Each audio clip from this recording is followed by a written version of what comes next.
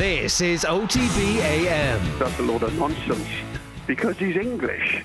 He's led Liverpool to a Champions League and he's led them to a Premiership title for the first time in 30 years. It's because he's English. That is outrageous to say that. Well, if you're looking for an headline, then there you go, that's it. It's all that nonsense. OTB AM, Ireland's only sports breakfast show, weekdays from 7:30 AM, only on OTB Sports Radio. Live 24/7 on the OTB Sports app. The OTB Podcast Network. Oh, the shame up or care. You've got all the fans there. Can we not lock it? It's a fact. I am not playing mind games. I am talking about facts. I always said if I was Aladicio, they'd probably say I was more of a tactical genius. They answer questions on anything. Religious, politics, health, sexual problems. Look at his face! Just look at his face! None of you except for those two have done anything to justify the money that you earn. None of you. Disgrace. And I suggest you shut up and show more football. Yes, you're very welcome along to Team 33, the football happy hour here in Off the Ball. 11 games, no wins for Stephen Kenny as we close off another international window. I've experienced a lot in my life. I defiant, Kenny said, I feel really strong. It doesn't hurt me because I don't care.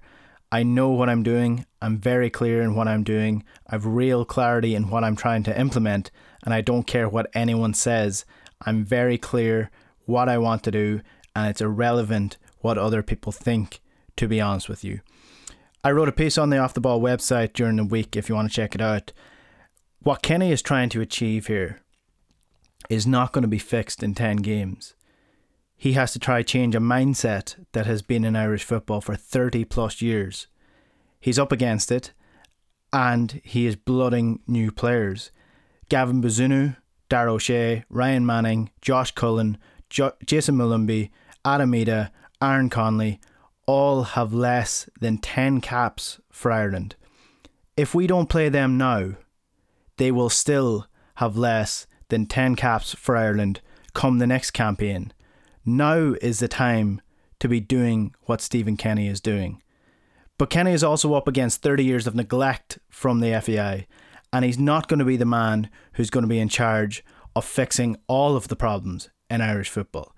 And there are a lot of issues, from the League of Ireland, which has been neglected and pushed aside by the FAI for too long now, to the development of players, which has slowed down, which is also going to suffer because of Brexit, to the difficulty in blooding new coaches because of the price in comparison to other countries, to multiple other areas in which Irish football has been let down by the people in charge over the last 30 years. Stephen Kenny cannot fix all of these, but he is trying to make a start with the national team.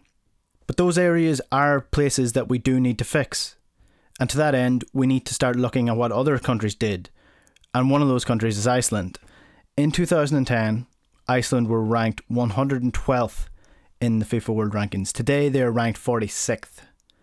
The Iceland population, 350,000 for the entire island of Iceland.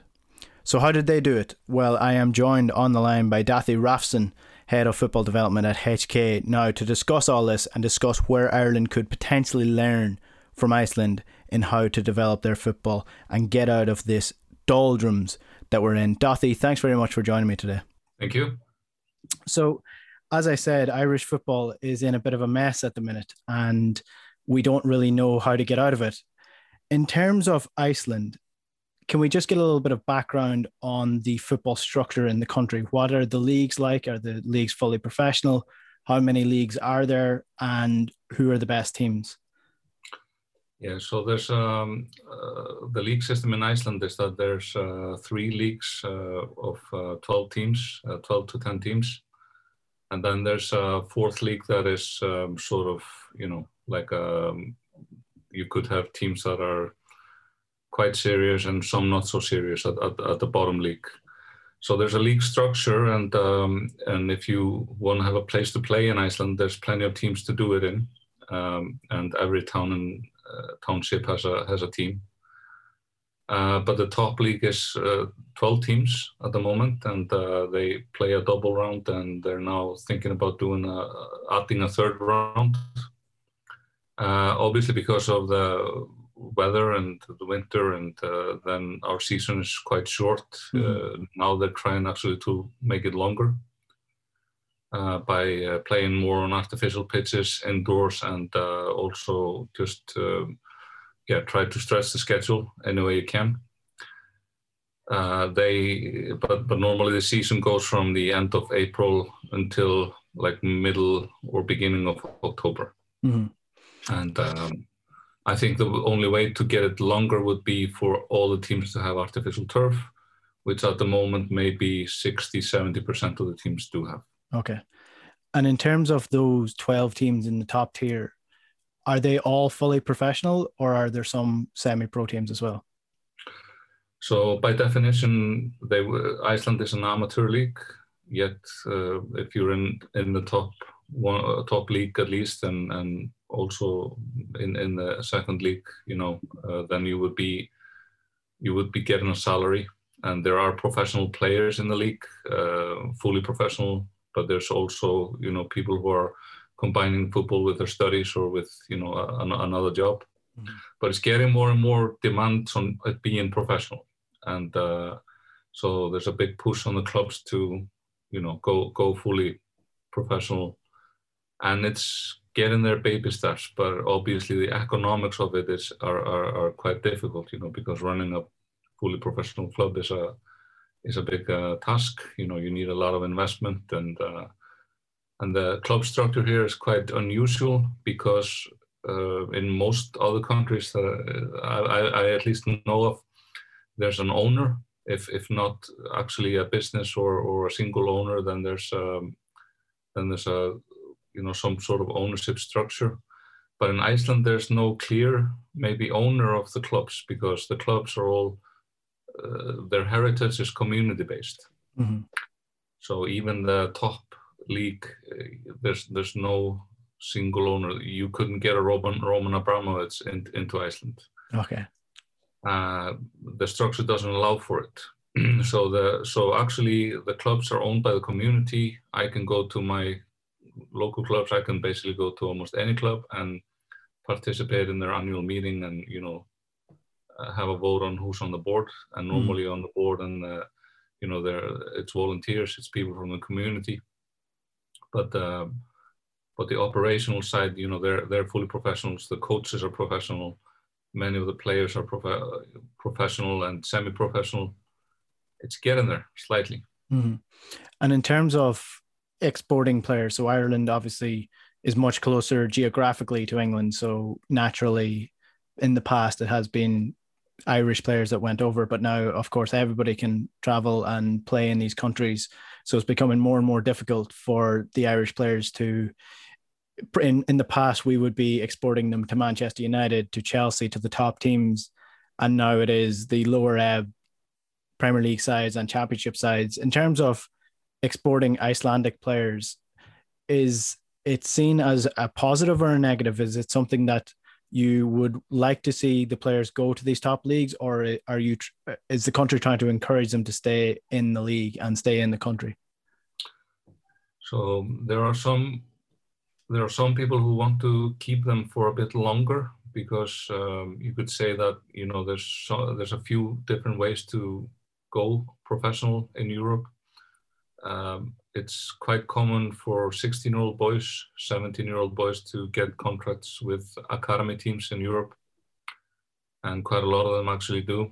And another route for players to go pro is to actually get into the first team, have 2-3 good seasons, and then you're transferred abroad. And the third, and probably not so common way, is to have a late development around the age of 24 to 27, do good and get a chance. So these are like the three maybe pathways that you could see. Some people want to keep the guys longer than for them to leave at 16 or 17. I don't think there's any magic formula to it. We need to have all of these three different pipelines to go. And for example, in our current national team, the one that's, coming to the end of their careers, the best players all went when they were 16, 17. Aron Gunnarsson, he went to Holland, 16 years old. Gylfi Sigurðsson went to Reading.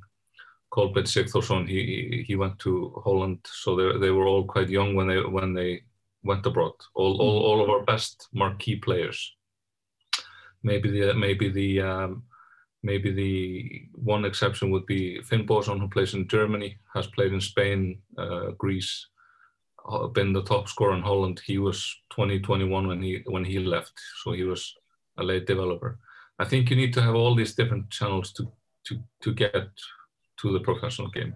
Mm-hmm. I myself, I think our best players would have to leave at the age of 16, 17. Okay. In terms of the national team, and I do want to talk about the coaching structures that Iceland have in place. What was the lowest point in Iceland football? And was there a sliding doors moment that you can point to as this is the point where we decided to turn it around and think about developing it in a national way, or in a way that has developed it to what it is now? Good question. So there's two things you need to consider. I think people should be wary of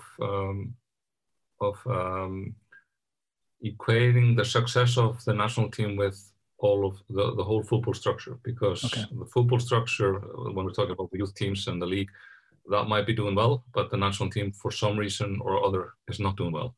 So for the national team, there was quite a low moment. Probably, I can't remember exactly the year, but this is around the late 2000s, 2007 to 2009, 10. We're losing to countries like Liechtenstein and Cyprus, and countries that we're normally not losing to. Mm-hmm. And there was what was happening was probably the same thing that was happening now, is that the old guard that had been playing for quite a long time, they were nearing the end. And the brilliant thing that the FA did was they took in Lars Lagerbäck at the moment when we had players like Gylfi Sigurðsson, Aron Gunnarsson, Kolbeinn Sigþórsson, when they were all about the age of 22, 22. And so getting in Lars, who comes from Sweden, had a good success with the national teams. He what everybody here says, that he brought structure, and he brought a professional attitude to the national team. So his guidance, his experience, this allowed the young guys to, he actually didn't win, I think, his first 6 or 7 games. He lost most of those games. Okay.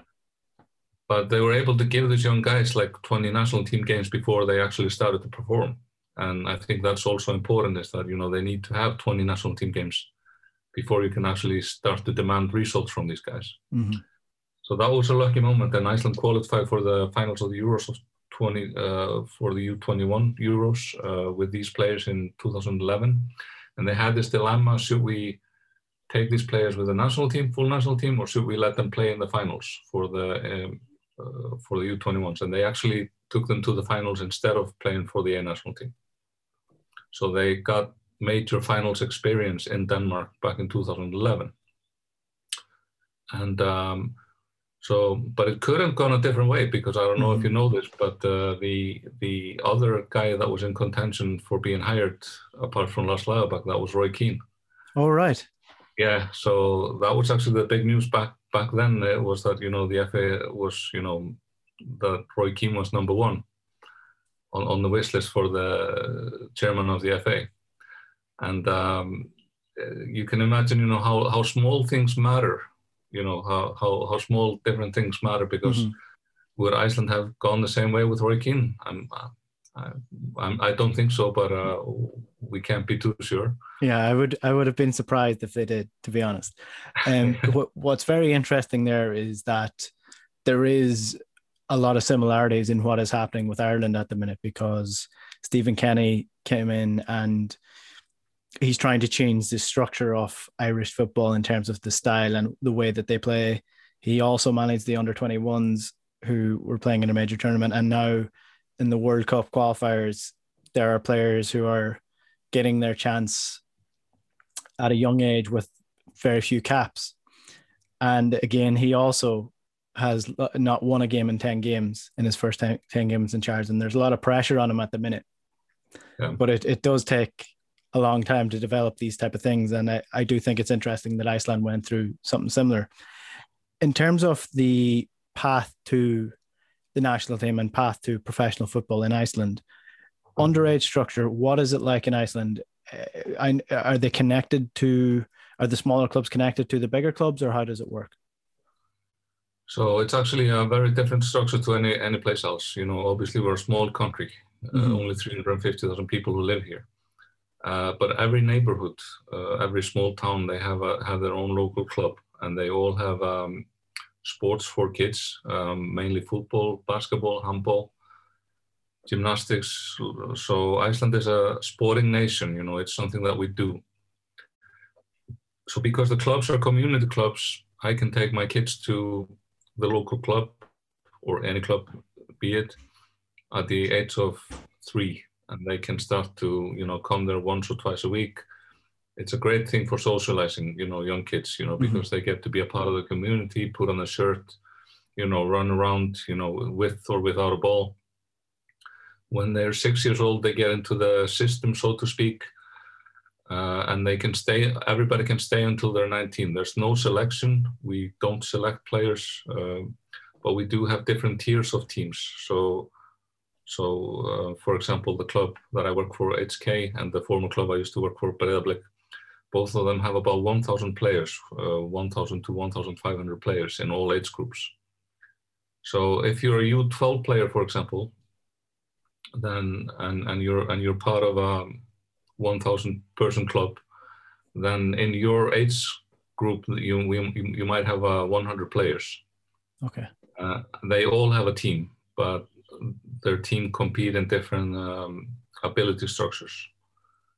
And I think one of the best things about our system also is that you can then move up and down between those teams. So if you're doing well in the B team, then you can move up to the A team the next week, and vice versa. So that's good flexibility in the structure. We train 11 months of the year, basically, you know, because we have the artificial pitches, we have the infrastructure.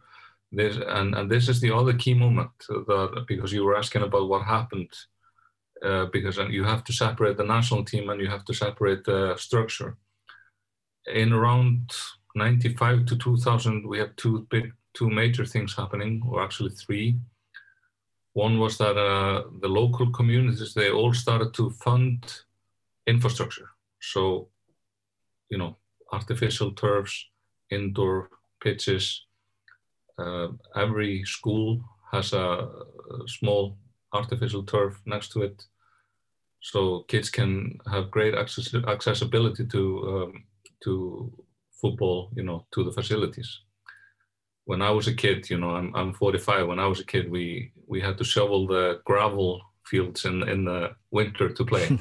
Sounds like I'm ancient, but you know, it's not longer than that. Yeah. But what they also did was that the local communities started to offer vouchers. So every kid who goes to sport, the local community will pay 2 vouchers to the tone of like 300 euros towards their football or their handball, their basketball, the music, you know, those kind of, the Boy Scouts, you know, whatever you want to do in your free time. So the taxpayers' money is actually funding the young kids in sport. The third thing that happened was that the FA started to place a lot of emphasis on coach education, and they made it really accessible. So, you know, not many people had UFAs or Bs at the start of the century, but, you know, I did my B in 2005, my A in 2009, and I think we have about 300 or 400 UFA coaches now at the moment in the country. And we have about probably around 1,000 people who have done the UEFA B. Okay. And I read somewhere, I'm not sure, you can correct me if it's wrong, from under 10s up, you're coached by a UEFA B licensed coach, is that correct? Well, almost every kid, be it 3-year-old or 19-year-old, they're coached by a UFAB or UFA coach. Okay. And a lot of, like, my kid 3-year-old goes to training and the coach has a UFA. And so there's also a lot of flexibility for the coaches within the system. Coaches can coach, we have very good coaches who have maybe coached U16, U19 teams, even in the, Premier League for men's or women's. And they might all of a sudden be coaching kids, 6-year-olds or 10-year-olds, or they might be coaching, women at the other, the next year. So there's a lot of flexibility in the system for coaches to get different kind of jobs, but it also means that just all of the kids do have a qualified coach. That's very interesting, because obviously it does come with the caveat that, Ireland has 5 million people versus 350,000 people in Iceland, but in the Champions League, so Dundalk qualified for the champions of League of Ireland, qualified for the Europa League, and their coach couldn't be on the sideline because he didn't have a UEFA license. And that happened years previously as well. And that's the top tier of Irish football, which is supposed to be the professional league of the country. I think, of course, the badges don't, they don't say everything, but they actually mean that you've gone through, here in Iceland, you've gone through 7 levels of education where you had to both listen and learn and, be exposed to different ideas, discussions with your peers and with people who are experienced. And I think that's a good way. We don't have a system, if I should know, like, central system that we adhere to. If you want to be a coach, you can sort of develop as your own coach. We don't want to tell you you have to do everything this way or that way. There's some things that we want you to do, like show up on time and plan your session. We want to be able to, you have to be able to explain to us why you chose that session, what you're trying to do with your training and your coaching. But if you want to play like Barcelona, then do that way. Or if you want to play like, not Barcelona, then go that way. It's quite flexible. We don't have that kind of a system that some countries maybe think they do. And just a couple more questions before we finish up. You mentioned the system that the players go into until they're 19. Would the national team have coaches and staff watching all of those people in that system to see potential who might come through to the national side, or what is the what's the outcome of that system? What are they aiming for? So I think I saw somewhere just this Twitter, develop players and national teams select players. I think we have a very good communication here between coaches, between teams, because it's a small country with the distances aren't long for most of us. So if you see a player, then if there's a player coming up, then we know about him quite early, him or her. And also because we allow kids to stay in the system, but we also get a lot of late developers that we could all lose if we were doing selection. And but the national team, they start to look at players around the age of 15. They bring them into and they bring in a lot of kids. They don't bring in a few. They bring in a lot of kids for camps and like just to look at them. But the coaches are also the U17 coaches, the U18 coaches. They're out there also looking at games. That's their job. Yeah. Before we finish up, then, the surge in Icelandic football, obviously there's quite a lot happening, but how much do you think is down to the sort of golden era of having the likes of Gylfi Sigurðsson, who is clearly a world-class footballer at any level, part of your national team, as opposed to a structure put in place at one point in time and it leading to these players. Yeah, I myself, I'm not a big believer in that. I think you need people working on, some sort of structure. But if you sit down and plan, we're going to be in the World Cup in 10 years' time, I don't think that's a good way to go about it. You have to, instead, what happened here is that, the fundamentals are strong.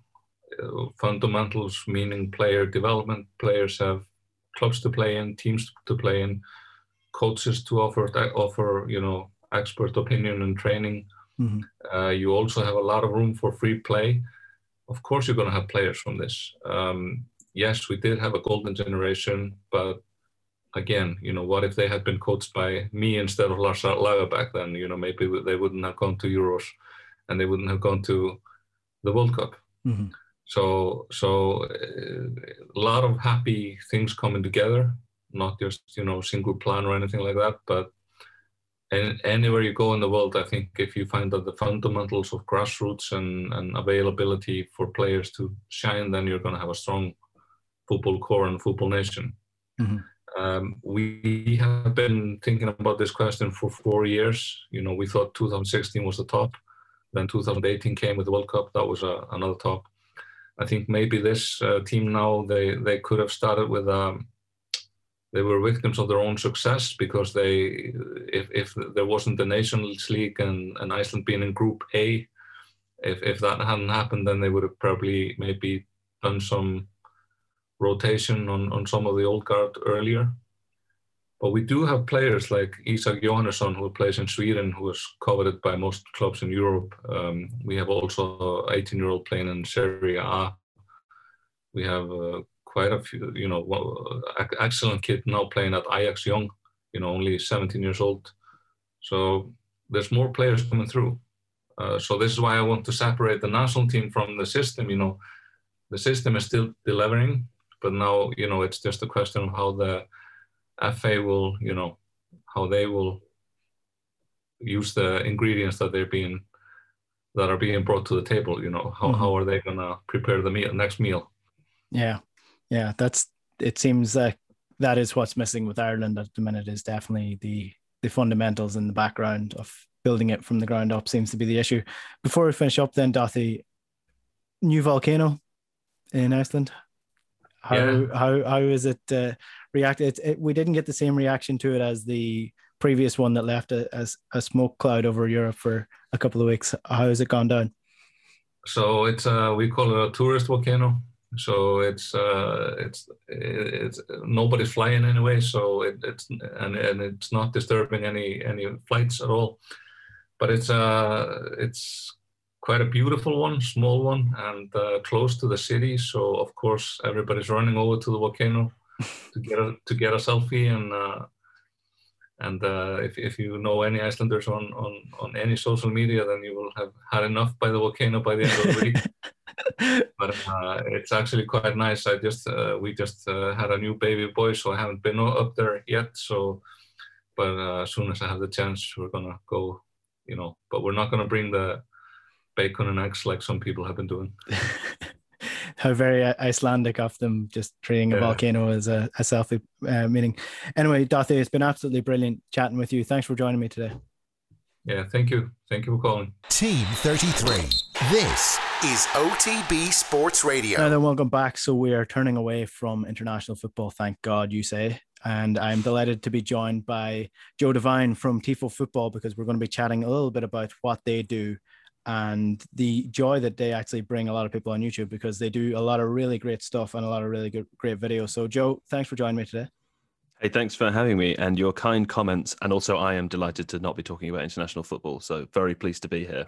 Yeah, it seems to be collectively, no matter whether you come from a country that play good international football or bad international football, the collective sigh of relief when it's over just seems to be a common theme now.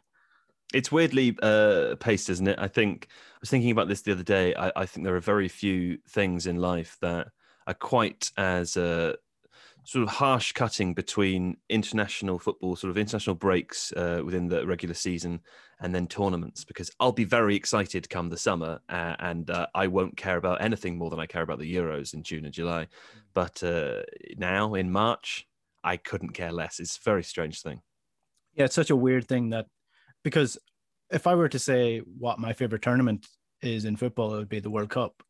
But the World Cup qualifiers are just so dire and depressing to watch in terms of the excitement it brings, especially with no fans in the stadium.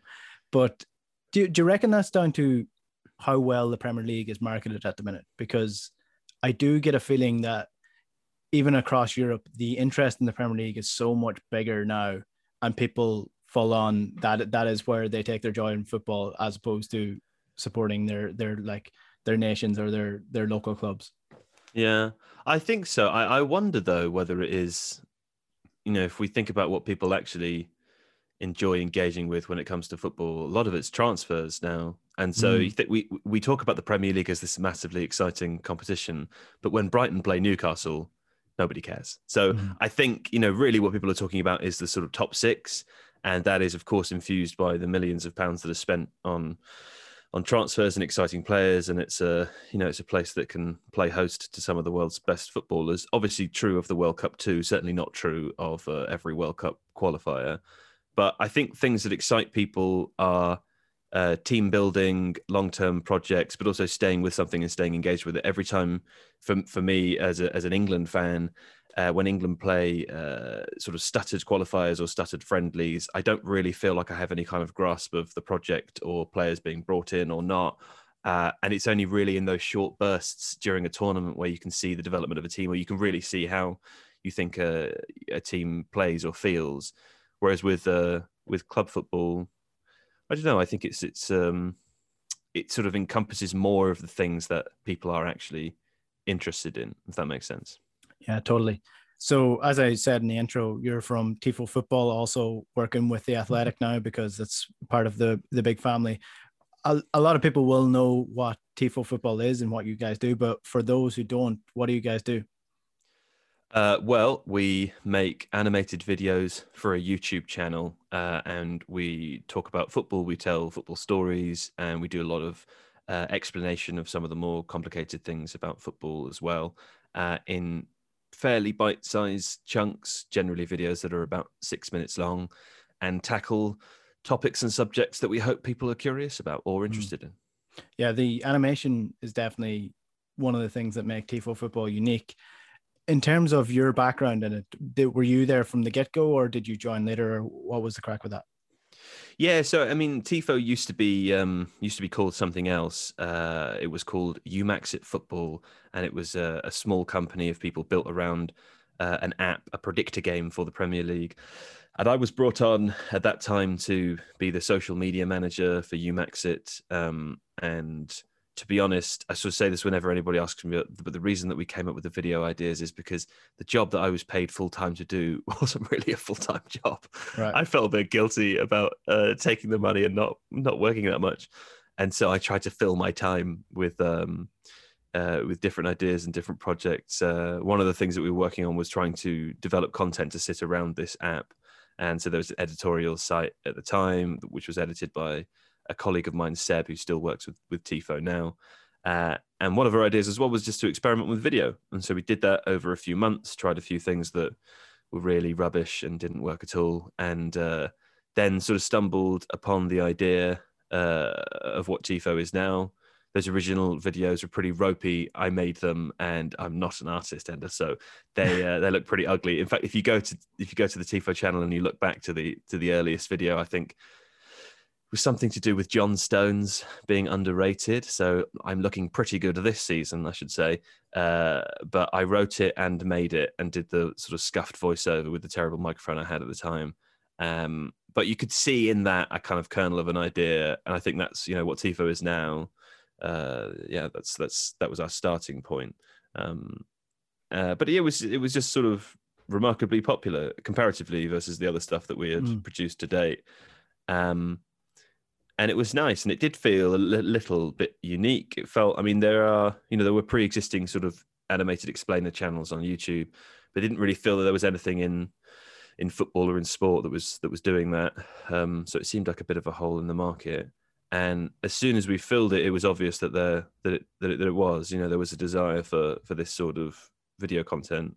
And yeah, I'm delighted that people like it as much as they do. Yeah, and pushing almost 1 million subscribers at this point on YouTube. So clearly people do like them. In terms of the work that goes into them, because it is something that I've wondered when I was watching them, from a 6-minute video, for example, from the sort of crux of an idea of what you want to cover to the animation to the scripting, how long is one video taking to make? It takes quite a long time. So in my schedule at the moment, April is entirely booked. We've got some slots already booked in May as well. Those ideas have already been created, and we probably have written most of the scripts already for the videos that are going to go out in April. So just for context, I'm not sure when this is being released, but we're recording at the very end of March. And ordinarily, if we were to take out all of the sort of rotoring time, a script might take 2 or 3 days to write. There's, we give over 1 day to the editing process. Prior to that we might be discussing it for a day or so. And then when it gets to the illustrators, it probably takes them, or we give them roughly 6 days for a video that's 6 or 7 minutes long. And then probably an additional day or 2 after that for it to be prepared for YouTube and all of the SEO and all of the titling and everything sitting around it. So really, we're talking about a kind of minimum of 2 working weeks. For one video. Cool. Yeah. So am I allowed to know what's coming in April? Sure. Let me take a selection of some of the more interesting things. This is an exclusive, by the way, Ender. Yeah, I'm going to release it straight away. So we have an explainer on positional play, which is being written by Alex Stewart. We have something on the decline of David De Gea, which is being written by Seb Stafford-Bloor. And what else have we got in here? Oh, there's an explainer going out next Monday about the new Champions League format, the so-called Swiss model, how that works and what kind of changes will be implemented as of 2024. So just a lettering of some examples there. Yeah, so one of the things that catches my eye there, and you just do a lot of them, one of the more recent ones is around tactics and the different breakdowns of each manager's ideals and how that's developed over the last couple of years and previous teams that they worked with, etc. Are you guys just obsessives with that sort of thing, or do you have people on your team that have studied actual coaching and have their coaching badges and understand tactics in that manner, or are you all sort of self-taught? Obsessive amateurs, I would say. So our main tactics writer is Alex Stewart, who he worked for the police before, I think. So I don't think he has any of his football badges. He hasn't formally studied it, but he just has a weird brain and watches football in a particular way, and is able to spot patterns that I don't see. We have a new person joining us to work in this space in May, who I believe does have, or is at least on the way to getting some coaching badges. But it's something that I think it's a useful place for us to be in. With Tifo, we try to create stuff that is applicable for a range of different viewers. The idea is that any video is accessible enough for somebody who is a starter to football, or somebody in particular who's a starter to football tactics, but is also interesting enough and includes enough detail for people who know what they're talking about. Mm-hmm. And I think in a way it sort of works that Alex writes them from the position that he has. He's a football fan, so he understands what people want to hear about and what is particularly interesting. And also he's a tactician, so he can explain that in simple language. The other thing to say is that football tactics isn't a sort of easy win. There's a lot related to tactics and coaching and training and whatever that is extremely boring and that nobody would ever care about, even if they think they would. So I think having somebody who sits across that divide a little bit and is able to identify who's going to care about some of the stuff, things that Alex finds interesting. We made a video about tactical periodization the other day, which is a sort of an all-encompassing approach to training schedules. And it's extremely dry. It's interesting because it's Mourinho is its sort of most famous exponent, and there are various other coaches like Andrés Villas-Boas, people like that who also use tactical periodization. But if you get into the real nuts and bolts of it, it's dull because it's sort of explaining. You might say that you find a politician's job interesting, but if you followed them on a day-to-day basis, I'm sure 70% of it would be extremely boring in the same way that it would be with anybody's job, right? So have somebody who understands that divide and knows what's going to titillate people, I think that's very useful for us. I mean this in the nicest possible way because I'm one of those people, but it seems like a large base of your audience would be made of absolute football nerds, in the sense of it has a very Football Manager, Cup of Mondale, football magazines in their wardrobe, those sort of people who follow like XG and all that analytical side as well. And that seems to be a growing audience in many ways, because I do think the games like FIFA and Football Manager have opened people's sort of heads to that way of thinking, and the fact that you don't just judge players on whether or not you think they're good enough. You judge them on much more deeper things, and there's a lot more work that goes into football now than just getting the guys out in the pitch and telling them to go express themselves. Yeah, I think so. And that's why I like the way that TIFO is pitched, because it embraces those sorts of ideas. It discusses topics with those themes in mind, but it attempts to do it in a way that makes it accessible for everybody. I think the football data and football tactics areas online are an interesting one, because there are some people who work within that space that create stuff which is specifically accessible and is supposed to be accessible for everybody to understand. There are other people who are a little bit more elitist and who I think try to be gatekeepers of the community, which is frustrating because, as you say, I think you're right. I think the way that younger people engage with the game, particularly as a result of FIFA and Football Manager and other video games too, they understand it in a slightly different way to previous generations. And I like to think that, part of TIFO's job is to make sure that stuff is accessible, that it isn't always necessarily written in such exclusive language, that the stuff that is made to sound extraordinarily complicated, which isn't really, is explained with some nice cartoons so that everybody can understand it. That's the aim anyway. Yeah, because like I started a podcast recently talking about XG and performance and analytics based upon around Celtic, and I'm not a statistician, I'm not an analytical person, but the two guys that are on it are. So my job is to link them with the other guys that don't actually believe in it. And I would have been very against that way of thinking for a long time because of the way, like you said, the elitist sort of language that they use and almost telling you that you're wrong because you don't have this, blah, blah, blah. Whereas the more that people understand it, I generally think that the more people will actually get into it. Well, it already chimes with the way that people talk about football. They just don't realize it. I think a lot of the sort of long-term cliches describing a sort of a mistake that a player or a couple of players might have made, or a pass that's wrong. I remember thinking about Manchester United under Louis van Gaal, and the very common criticism of the time was that there was too much sideways and backwards passing, which was very true.